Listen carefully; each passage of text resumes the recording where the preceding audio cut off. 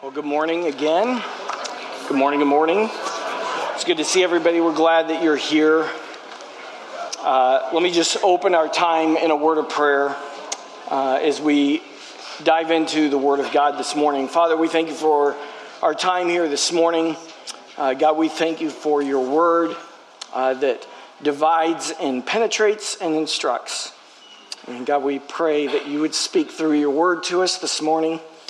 And not just here, but in other churches, in our community, and in our nation, and around the world. God, we pray this morning that as your word goes forth, that you would be glorified, and that your body would be edified in your name. We pray this in Jesus' name. Amen. Amen. Well, this morning we're going to be in John chapter 21. We have made it to the last chapter of John, believe it or not. And so if you have your Bibles, we can turn there. We are coming off of the resurrection of Christ. And so this morning, I want to take some time to go through an important chapter that really communicates very kind of simple and yet foundational truths for what life looks like with the resurrected Christ. And so we want to do that this morning. And in many ways, what I'd like to do is just sort of invite you to breakfast. I don't know if you ever get invited out for a good breakfast, right? And so this morning I want to invite you out for a good breakfast. I don't know how many of you maybe are bacon and egg people out there. Maybe that's your food of choice. I was talking to Scott, and for some reason he eats sardines for breakfast. I don't know about that, but I tend to be a breakfast cereal person. Do you like breakfast cereals? I've been eating a lot of cereal over the course of my life, and actually, truth be told, I don't really eat a lot of breakfast cereal for breakfast. I eat it at a lot of other times. Sometimes it's a snack before I go to bed.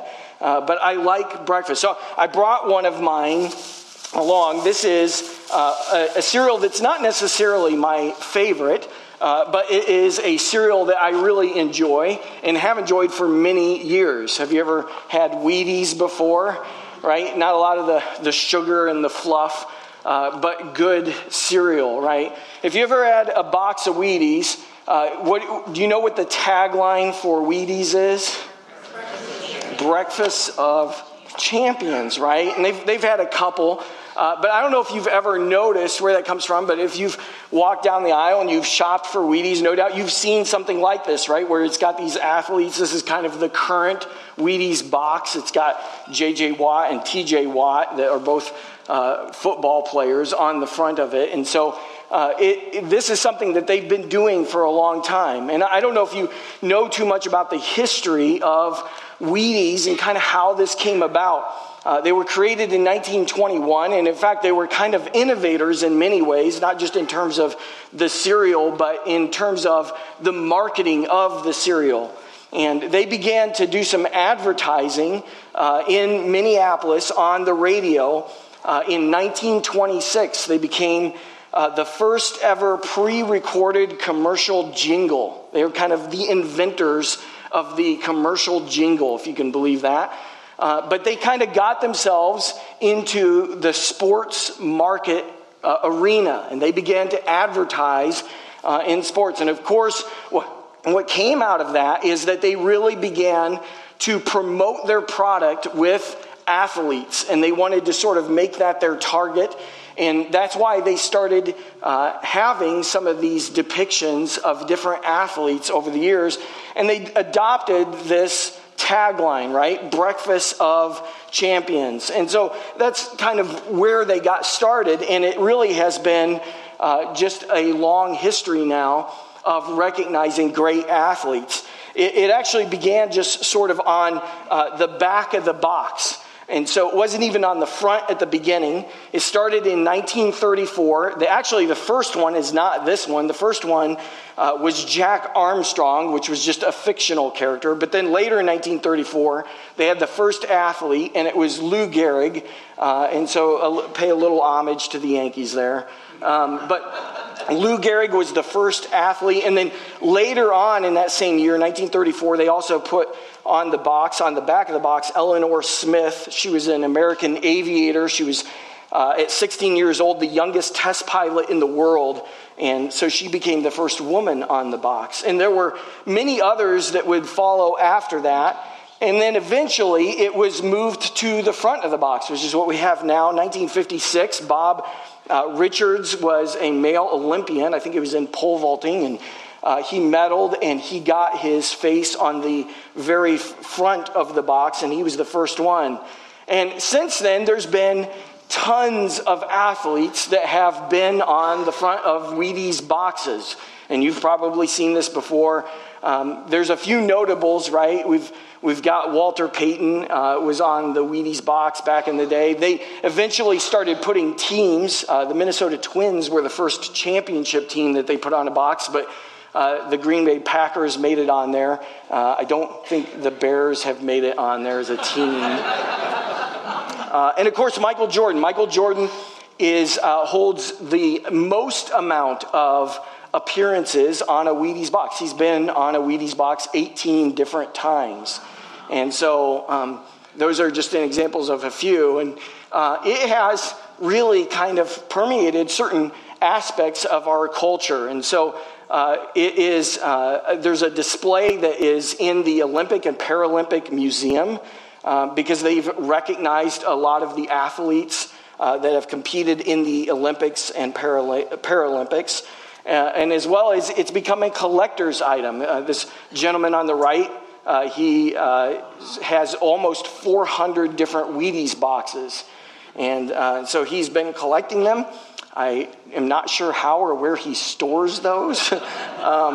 But it has become a bit of a phenomenon. And here's the thing, it works, right? Marketing-wise, it works because people are drawn to this idea of success. And in many ways, athletics, not only, but in many ways, athletics kind of is the epitome of that. It is sort of these achievements that are made by these kind of super athletes, if you will. And if you are really at the top of your game, if you have really reached the pinnacle of success and you are a champion, then you might end up on a Wheaties box. And so what's sort of the point about this? Well, I want us to sort of think about this idea of success. Success is not just the accomplishment, is it? When we think about some of these athletes that are on the front of the Wheaties box, it's not just that they've achieved something, but there's something that is deeper, that is beyond that. There's something about it that it comes down to commitment and devotion. That in order to achieve the level of success, in order for them to really be champions, there's this understanding, right, that they have gone through a certain level of discipline and commitment and hard work to the practice, to the thing that they are pursuing, the goal that they have. In some sense, you might say that they are being obedient to the call that they have in their lives. And so this morning I want us to think about this because I want to invite you, like I said, to breakfast. But it's a different type of breakfast, and it's a breakfast that I think offers this idea of spiritual success in our lives. And it's not just having this achievement of something, but it is a commitment and devotion to someone that brings us to a place of spiritual success.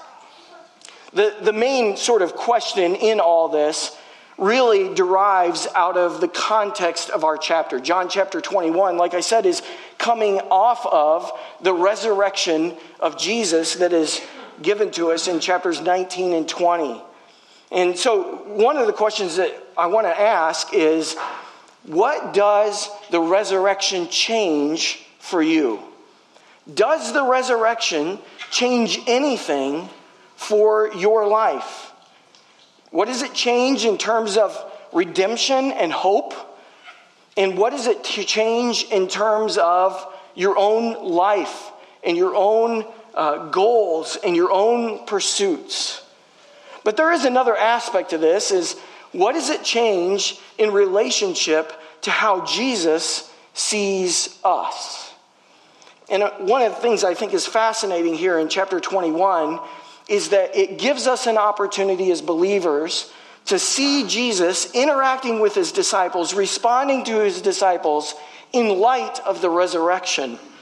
And so this morning I want to talk a little bit about that with you. Again, very simple and yet foundational truths from Jesus himself.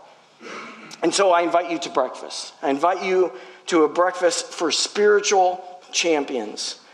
In this chapter, there is a very clear testimony that Jesus is alive. Right? In fact, at the end of the first section here, which is verse 14, it says that this is now the third time that Jesus was revealed to the disciples after he was raised from the dead. And so this question permeates the disciples. What's next? What can they expect from him in the future? In the context here of chapter 21, they have encountered the risen Christ already. They've met him in the upper room. But what's next? What is this relationship going to look like? They're going to have to transition from being with Jesus every day and hearing his teaching and getting his wisdom and direction to now living with a resurrected Jesus who is physically no longer going to be present. And so the answer to that comes in these 14 verses where Jesus demonstrates that he is still compassionate, that he is still sympathetic, that he is tender-hearted, that he is loving towards his disciples. Even after his resurrection, even after he is glorified, he still takes a very personal, a very practical interest in meeting their needs. And so that's important to us because it gives us an illustration of the post-resurrected Christ and our need for, the belief in, the adherence to the promises of Jesus to be extended to us as well. In other words, how does Jesus desire to relate to you and I today as the resurrected Christ? What is his preoccupation with us about? And so again, in your Bibles, John chapter 21, let's read together the first 5 verses. And this is what it says. After this, Jesus revealed himself again to the disciples by the Sea of Tiberias. And he revealed himself in this way. Simon Peter, Thomas, called the twin, Nathanael of Cana in Galilee, the sons of Zebedee, and 2 others of his disciples were together. Simon Peter said to them, I am going fishing. And they said to him, we will go with you. And they went out and they got into the boat, but that night they caught nothing. Just as day was breaking, Jesus stood on the shore, yet the disciples did not know that it was Jesus. And Jesus said to them, children, do you have any fish? And they answered him, no. And so we're going to stop there for now. But he begins this narrative here and says, after these things, right? This is supplemental. This is the epilogue of the book. And we don't know exactly when. It's sometime between the 8th day and the 40th day, right? In Acts chapter 1, verse 3, we know that Jesus was with them for 40 days, but that doesn't necessarily mean that he was with them every single day for 40 days, because there were only 3 times that he had appeared to them up to this point, up to this particular incident. And this incident is happening in Galilee. And so we know that they had to go from Judea to Galilee, and that would be a journey that would take some time. And they had seen him in Judea in the upper room, and now they're in Galilee, and they're waiting for him. And finally, he is going to make an appearance, and he's going to teach them. But it's sometime between this 8th day and this 40th day. And there's a term here that's used twice in verse 1, that this idea of being revealed.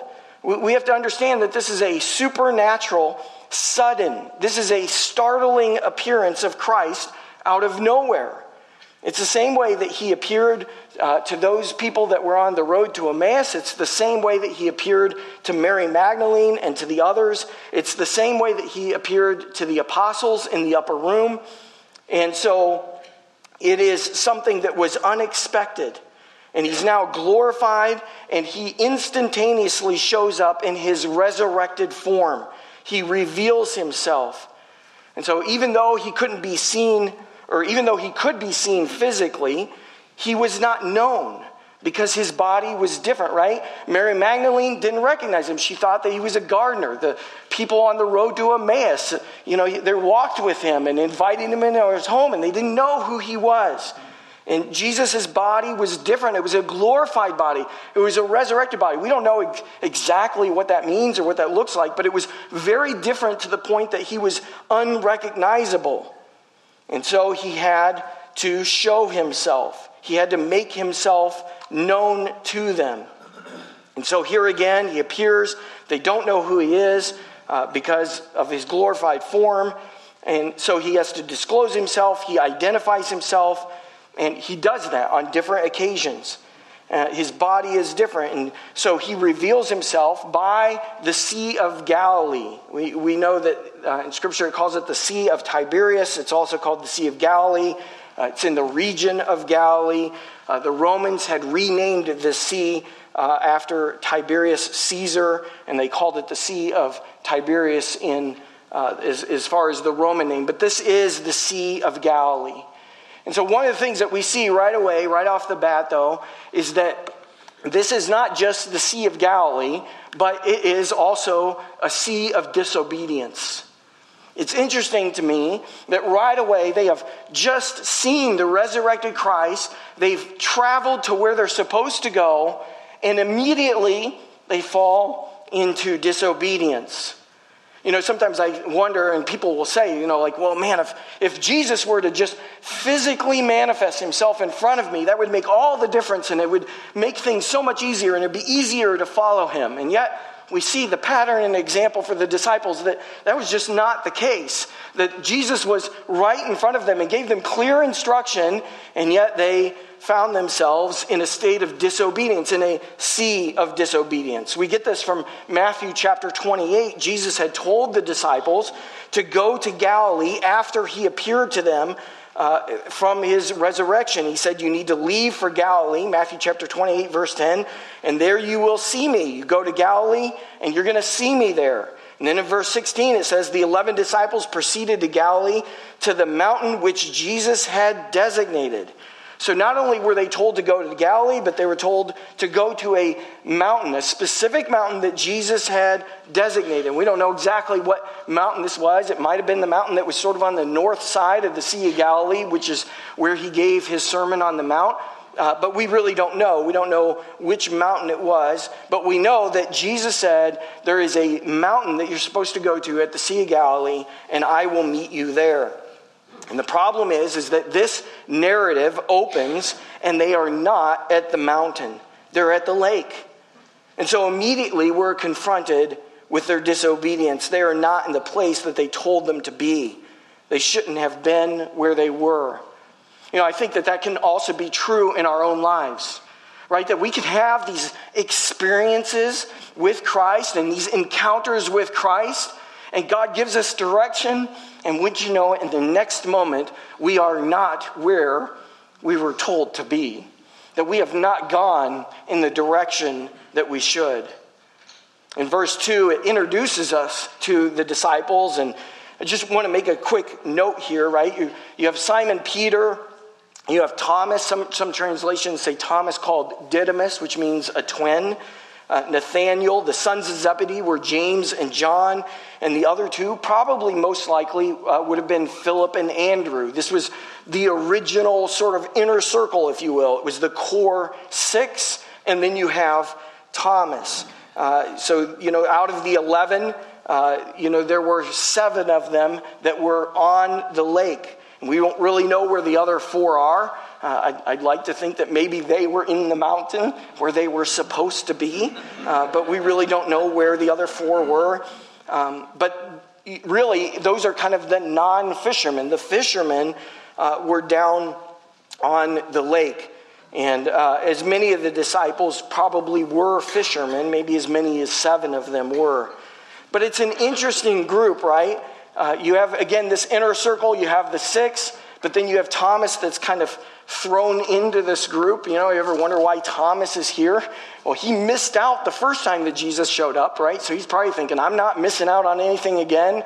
I'm going to hang with Peter and James and John because that seems to be where all the action happens.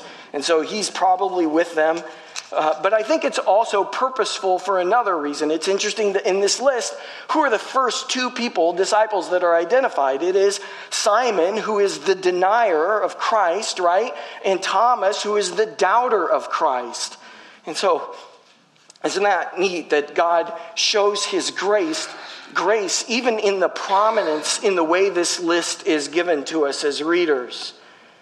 You have this element of disobedience that was sitting with a couple of the disciples, Peter and Thomas, and yet they are part of this group once again that are not where they're supposed to be.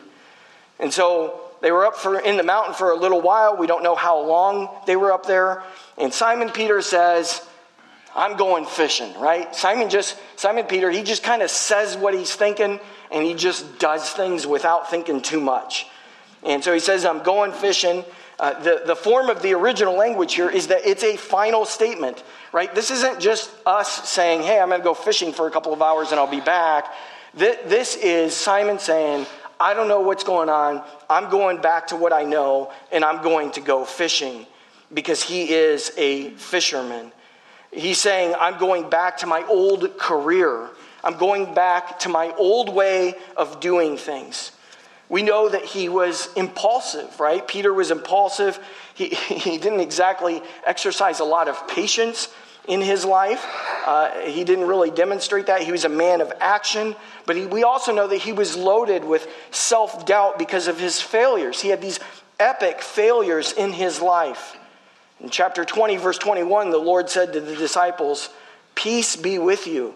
As the Father has sent me, I also send you. I am sending you to do what?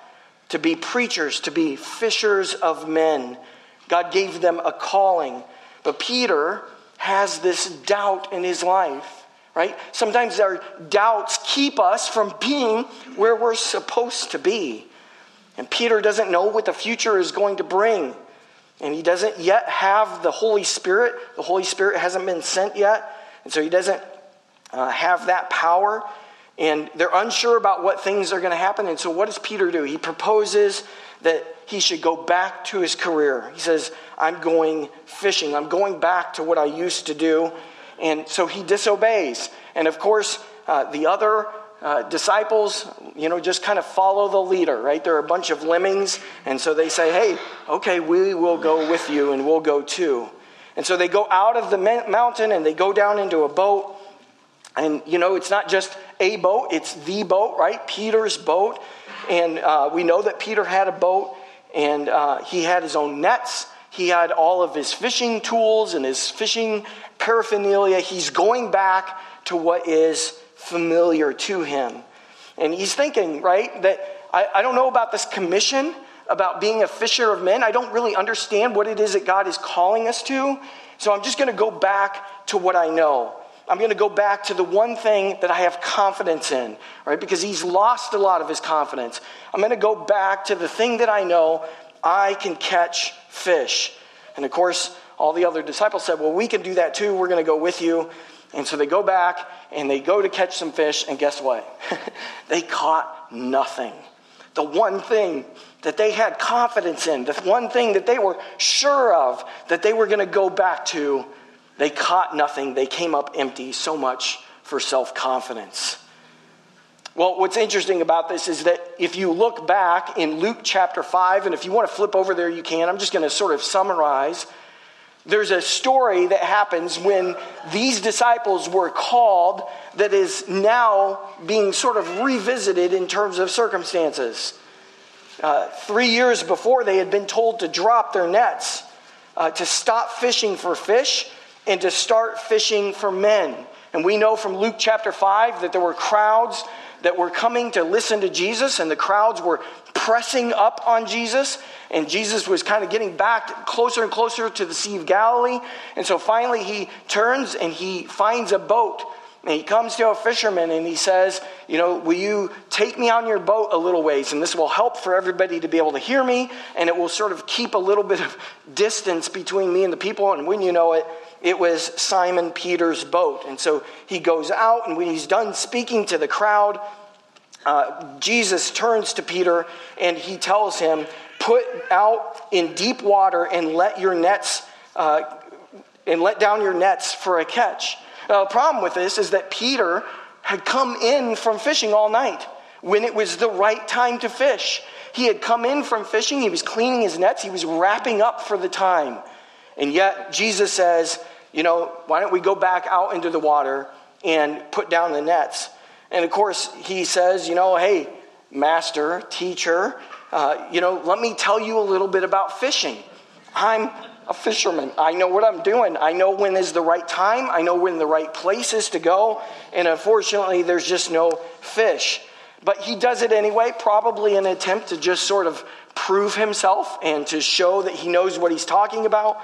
And so he goes and he does what Jesus asked. And you know the story. They let down their nets, and there was a great quantity of fish, and their nets began to break. And so they signaled for other partners to come with their boats, probably other future disciples. And they came and they helped them, and they filled the boats so full that they began to sink. But Simon Peter, at this, he fell down at Jesus' feet and he said, "Go away from me, Lord, for I am a sinful man." He knew that he was dealing with the Lord God, and he saw his own sinfulness. And he had a sinful attitude, and he had conveyed that to the Lord. And so, in his amazement to him and all of his companions, because of the catch of fish that they had taken, we see James and John and Peter, and they come and they become Jesus' disciples. And Jesus says, "Don't be afraid. From now on, you will be catching men." And they brought their boats to land, and they left everything, and they followed him. And so that was the story of how they became disciples. So now fast forward 3 years later, and Peter's in the mountain, and he's impatient, and he's saying, "Where's the Lord?" And so self-doubt says, "I'm going back to fishing." I wonder, have you ever felt like you're in the mountain and you're waiting and it just doesn't seem like things are happening the way that you expected? And so you feel this temptation to just wander back to the things that are familiar, to go back to the old ways of doing things. And this is what was going on with Peter and ultimately 6 other of the disciples. And it was a really amazing thing, given that Jesus was alive from the dead. They had seen the resurrected Christ, but they went back to their former way of life. And verse 3 tells us at the end that they caught nothing, absolutely nothing. We'll get to the next section next time we're in John, but if you flip over real quick to verse 15 of chapter 21, we'll see this next time in more detail, but Jesus says to Simon after this breakfast, "Do you love me more than these?" Right? These what? What is he talking about? More than these other people? No, that's not what he's talking about. He's saying, "Do you love me more than these nets, these boats, these fish, all the tools and the paraphernalia that you have?" What is about, or this is about who you love. Do you love me more than the trappings that have been in your life? It's a good question for us. Do we love Jesus more than the former things of our lives? Or are we drawn back into them? Are we drawn back to the former things before our walk with Christ? And so Peter goes on and he tells him 3 times, "Lord, I love you, Lord, I love you." And essentially he's trying to convince him. But it's this struggle with disobedience. See, sometimes we can be drawn into the old things of our lives. They can crop back up. They can seem enticing. And so it can be the doubt of our future and the pull of our past that leaves us in a place of disobedience. And so here really is our first principle with regard to disobedience. Spiritual disobedience can sometimes lead to failures. And so here's the picture. If you step away from the calling that God has placed on your life and you choose to go the opposite direction, if the path of self-will and self-effort is what you choose, you may think that you can accomplish a lot, but you might end up in failure.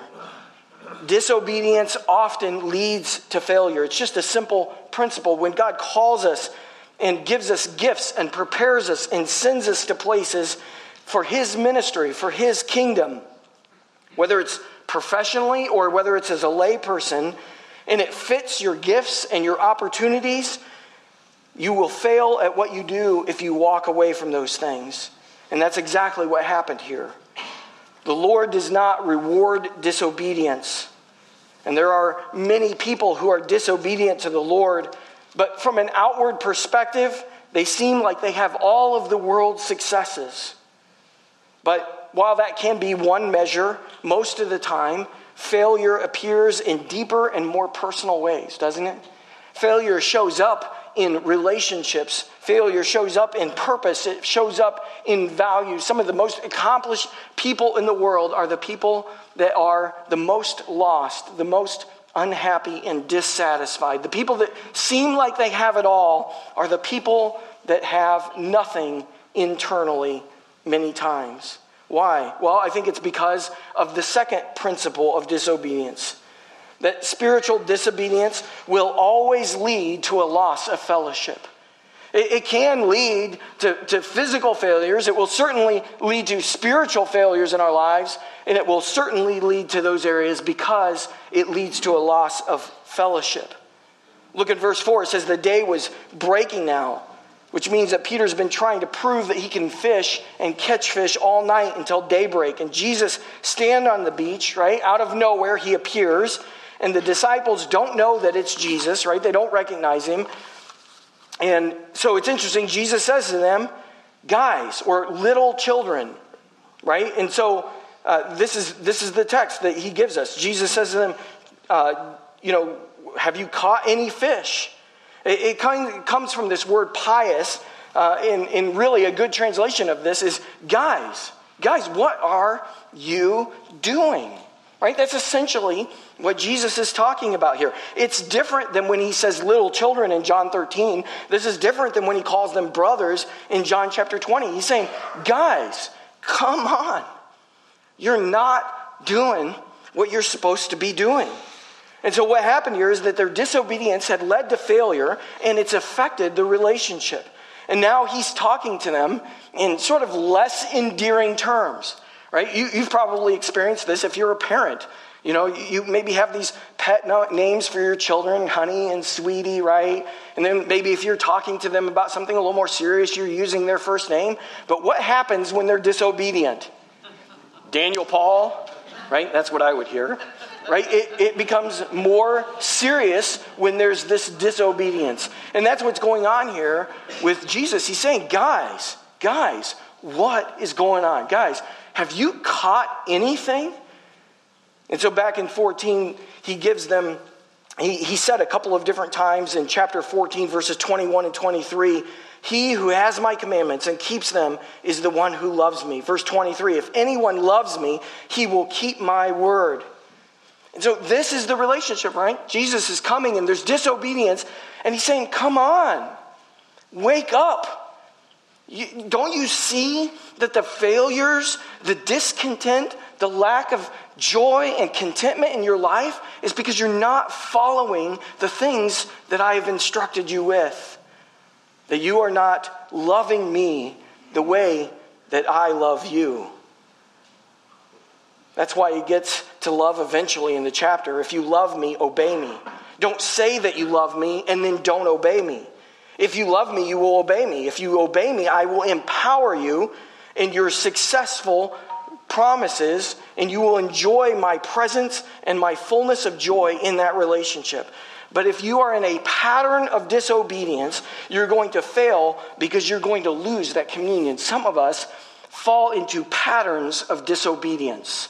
And we continue to go back to the former things. And we continue to strive after the things that are familiar to us for whatever the reasons, for whatever the doubts. And God says, guys, come on. Come back to the instruction that I've given you. There is joy and there's hope in the fulfillment of my promises. And so Jesus says to them, guys, you don't have any fish, do you? I don't know if you agree with this or not. I kind of think that Jesus is just kind of rubbing it in a little bit, right? It's a kind of irritating comment. Of course, they didn't catch anything. But it's probably the best understanding of this is, you don't have any fish, do you? It didn't really work out well for you, did it? In fact, he directs their attention to the fact that they have been disobedient. He wants to highlight it in some ways. And by the way, he speaks fairly loudly, right? He's kind of shouting from the shore. But I think that it's good, right? They say, no, we didn't catch anything. But isn't it good that the Lord graciously offers us an opportunity to become aware of our failure, right? To articulate it, to confess it, to acknowledge it. He wants to hear them say, no, we failed. And this is where our impatience, our self-doubt, and our disobedience have led us. It's led us to failure. And when we acknowledge it, then God is able to get us back on track, to invite us back into fellowship. And so it's a pretty simple question. Do you have any fish? And I think to each one of us, he might say that if you're walking in disobedience, how's that working out? Is it really achieving the things that you had hoped it would achieve? And the answer is always no. Sometimes God reminds us in our lives that our disobedience, what we are trying to do on our own, is not working so that he can redirect our attention. The reason that God might be bringing attention to the fact that you are failing in your life is so that you will have your focus on the disobedience of your choices, so that you can be redirected into fellowship with him. That's a hard message, but it's a true message in our lives. And so this is their situation, failure, right? And they have to admit it. They don't really know who he is. He talks to them as if they're just another group. And, I think that life can go that way sometimes. Even today, for you and I, in churches around the world, people have been gifted, they've been called, they've been given spiritual opportunity. And instead of doing it, instead of following obediently what the Lord has given us, people turn away from it and they go back to other things. And the reality is that God's not going to bless that. There's going to be a measure of failure, and there's going to be a loss of intimacy with Christ. And so as we step into the kingdom and kingdom work and whatever it might involve, he empowers that. He brings about a deeper level of intimacy and fellowship. You might be here today and you're wasting all of your energies on things that pass away, things that are temporary, things that have no eternal use or value. And if that's the case, then it's time to get back involved in the business of fishing for men or whatever God has called you in terms of kingdom work. Maybe you found yourself just too busy to teach a Sunday school class, or too busy to be part of church on Sunday morning, or too busy to share in other people's lives, or too busy to use your spiritual gifts. And when that happens, you're going to find yourself on a path that leads ultimately to failure and losing the joy of intimacy with Christ. And so, that's heavy, but let's look at what Christ offers, because there's a second part to the story. The failures are there, but they acknowledge it. And so God uses this, and Peter thought that he could do one thing, and that was fish, and he realizes that he can't, and now he's going to kind of get a redirection. And so we come to verse 6. We go from self-effort to divine provision. Verse 6 down through 14. Let me read this for us. He said to them, "Cast the net on the right side of the boat and you will find some." So they cast it, and now they were not able to haul it in because of the quantity of fish. That disciple whom Jesus loved therefore said to Peter, "It is the Lord." When Simon Peter heard that it was the Lord, he put on his outer garment, for he was stripped for work, and he threw himself into the sea. And the other disciples came in the boat, dragging the net full of fish, for they were not far from land, but about 100 yards off. And when they got out on the land, they saw a charcoal fireplace with fish laid out on it, and bread. And Jesus said to them, "Bring some of the fish that you have just caught." So Simon Peter went aboard and hauled the net to shore, full of large fish, 153 of them. And although there were so many, the net was not torn. And Jesus said to them, "Come and have breakfast." Now none of the disciples dared ask him, "Who are you?" They knew that it was the Lord. And Jesus came and took the bread and gave it to them, and so with the fish. And now this was the third time that Jesus was revealed to the disciples after he was raised from the dead. And this is what I love about the story, is that it changes locations. Sometimes this is what we need. God gives us a change of location for our hearts. And he moves from the sea of disobedience to now the breakfast of obedience. And you read the story, right? That they cast their nets. And of course, the same thing happens as Luke chapter 5. They are filled to the brim, except now this time the net doesn't break. There's a miracle in that as well. But Jesus is telling them, do this. Obey me. Follow what I'm telling you to do. To an outside perspective, we might say, well, that's foolish. Somebody's shouting on the shore hundreds of yards away. How would they know? No one would know that. But for some inexplicable reason, namely the authority of Christ, verse 6 says, so they cast, and then they were not able to haul it in because of the great number of fish. Again, just like Luke chapter 5. And so against what seemed rational and practical, they're compelled to obey the Lord, and there is immediate success. In fact, the success was super abundant. And so this is a principle of success, right? Spiritual obedience can sometimes lead to success. And this is what we'd say, right? Is that sometimes it can bring about physical success in our lives, but it will always bring about spiritual success. It's a simple illustration of the fact that when we obey the Lord empowers our success. The Lord blesses the things that we're doing. The Lord said, okay, he didn't say, I'm just going to have all the fish jump into the boat, right? They had to do their part. They had to take that step of faith. They had to walk out their obedience. And when we do that, when we walk in obedience, then the Lord is involved, but so are we. And God supplies our needs, and he does it through our faithful work. And they got so many fish, it was shocking, and they didn't know exactly what to do. And of course, you can imagine what Simon Peter does, right? He just, without thinking, jumps in the water. He puts on his tunic, and he jumps in the water, and he is going after the Lord. And there's something wonderful, I think, about Peter's eagerness to be near the Lord. It was almost like he was glad to be found out. He's in the water and he's swimming with his tunic on and he's wading to shore. And, he loved the Lord, right? Peter really loved the Lord. And he knew his own weaknesses. He knew his own frailties. He knew that he couldn't get back to the Lord fast enough. He wanted forgiveness. He wanted restoration. And he gets that in a really ultimate sense. We see that in the next section here in John 21.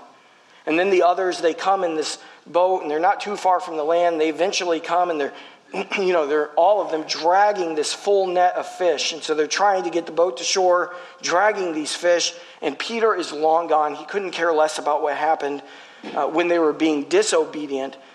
And he couldn't care less about anything other than being with the Lord. And listen, that's how repentance and restoration works. Is the minute that we turn and we take a step of obedience, then the past is forgiven.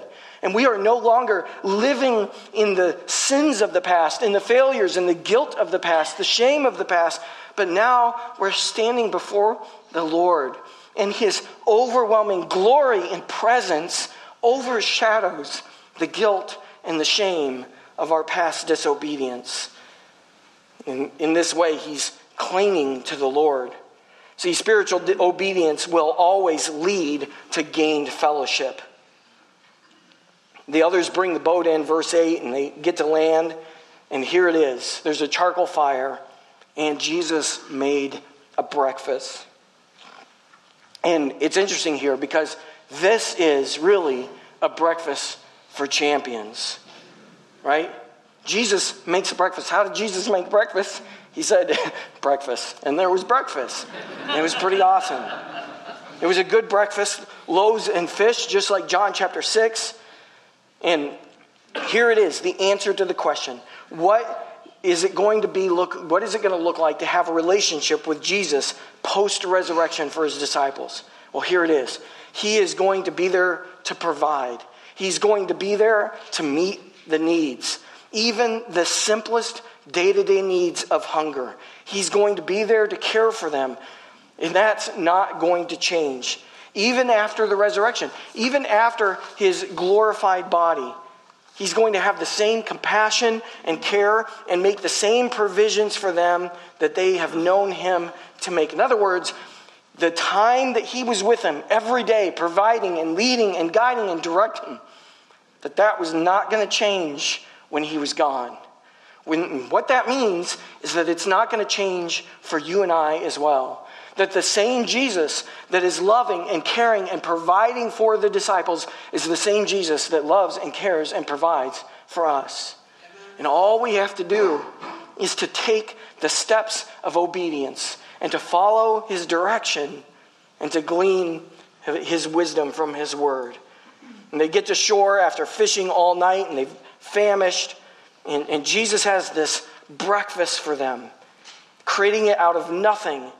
And Jesus said, bring some of the fish which you have now caught, because I know that you're hungry, and I'm going to feed you. And there is going to be more than what you need.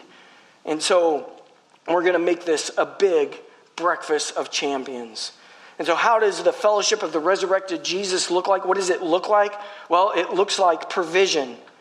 Right? Isn't this how God works? He supplies in abundance. When we are obedient, God supplies in abundance. And it's awesome here. Peter, in verse 11, went and drew up the net to the land. I think this is probably where he gets the term the big fisherman. Years ago, 1959, there was a movie that came out called The Big Fisherman. And, everybody kind of thinks of Peter as being this big guy. Well, this is probably why, right? Because you had 6 guys dragging these nets in. In verse 11, it says that Peter went over and he drew the net to the land full of fish, large fish in the sea. He grabs this net and he pulls it in. And it's fascinating, right? Scripture does this, I think, frequently to let us know that this is reality. This is not something that's mystical. It says that there were specifically 153 fish. Each of these fish, probably tilapia, weighed about 2 pounds, right? And they're looking, you think about this, is like you have like 300 pounds of fish plus wet nets, and he's dragging this to the shore. He's a formidable guy. And so he drags them, and he comes to a place where he's in fellowship and he's participating in the miracle of the Lord.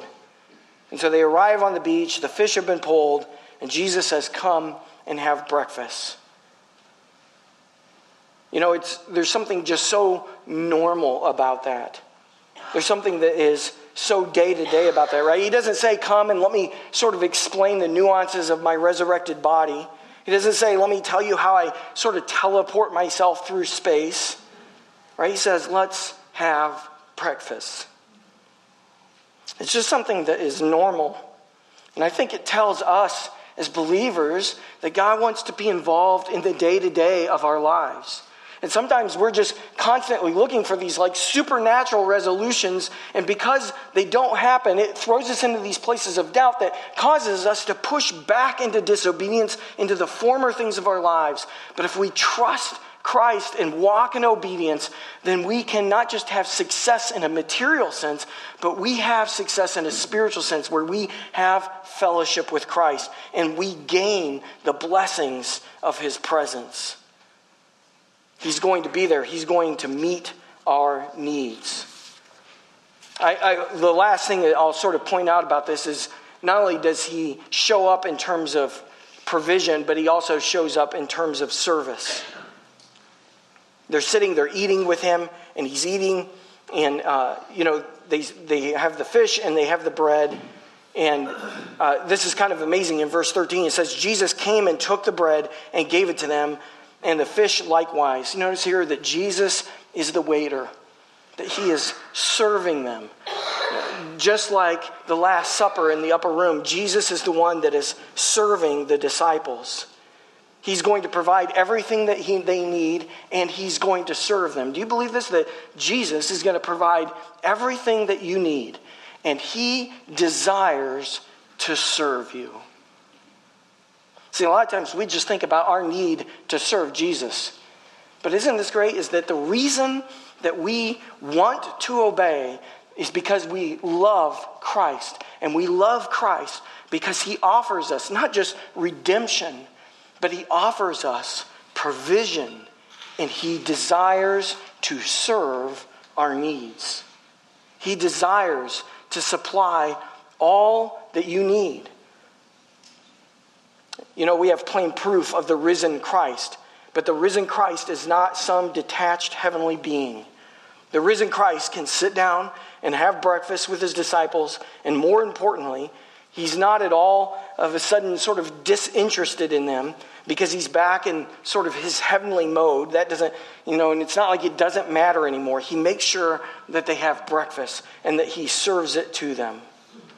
And so when we think about what is the current relationship of the Lord to his people, here it is, verse 14. This is the third time that Jesus was revealed to the disciples after he was raised from the dead. He reveals himself providing and serving. And so what can we learn? What did they learn? They learned that when we obey, God provides. And when we obey, there is intimate fellowship with him. That's the model here. When they obeyed, they were successful and they communed with Christ in a personal way. The most blessed breakfast I'm sure they could have ever had. This was a breakfast of champions, a breakfast that came out of commitment and devotion, where we enjoy the fellowship and blessing of Jesus as he provides for us and he serves us. And so the challenge, I think, for all of us is that we can choose to live our lives either way. We can choose to live in disobedience that leads to failure and to loss of fellowship, or we can choose obedience, which will lead to success and intimate fellowship, riches in Christ. Our Lord will meet all of our needs if we are faithful to obey his word, and we will enjoy fellowship with him. See, the challenge for us is, are we going to stay on the mountain and wait obediently on the faithfulness of God? Or are we going to revert back to the Sea of Galilee and enter into a former way of life, a life that is full of disobedience and a loss of reward and blessing and opportunity to serve the resurrected Savior? Let me pray. Father, we thank you once again for your word, and God, we thank you for the truth of it. And God, this in many ways can be a challenging text because it is this conflict of obedience and disobedience. And God, I recognize even in my own heart, this is a daily challenge. It is a moment-by-moment challenge. Am I going to obey your word, or am I going to disobey your word? God, am I going to engage in all the blessing that you have for my life and trust you for your provision and for supplying all of my needs?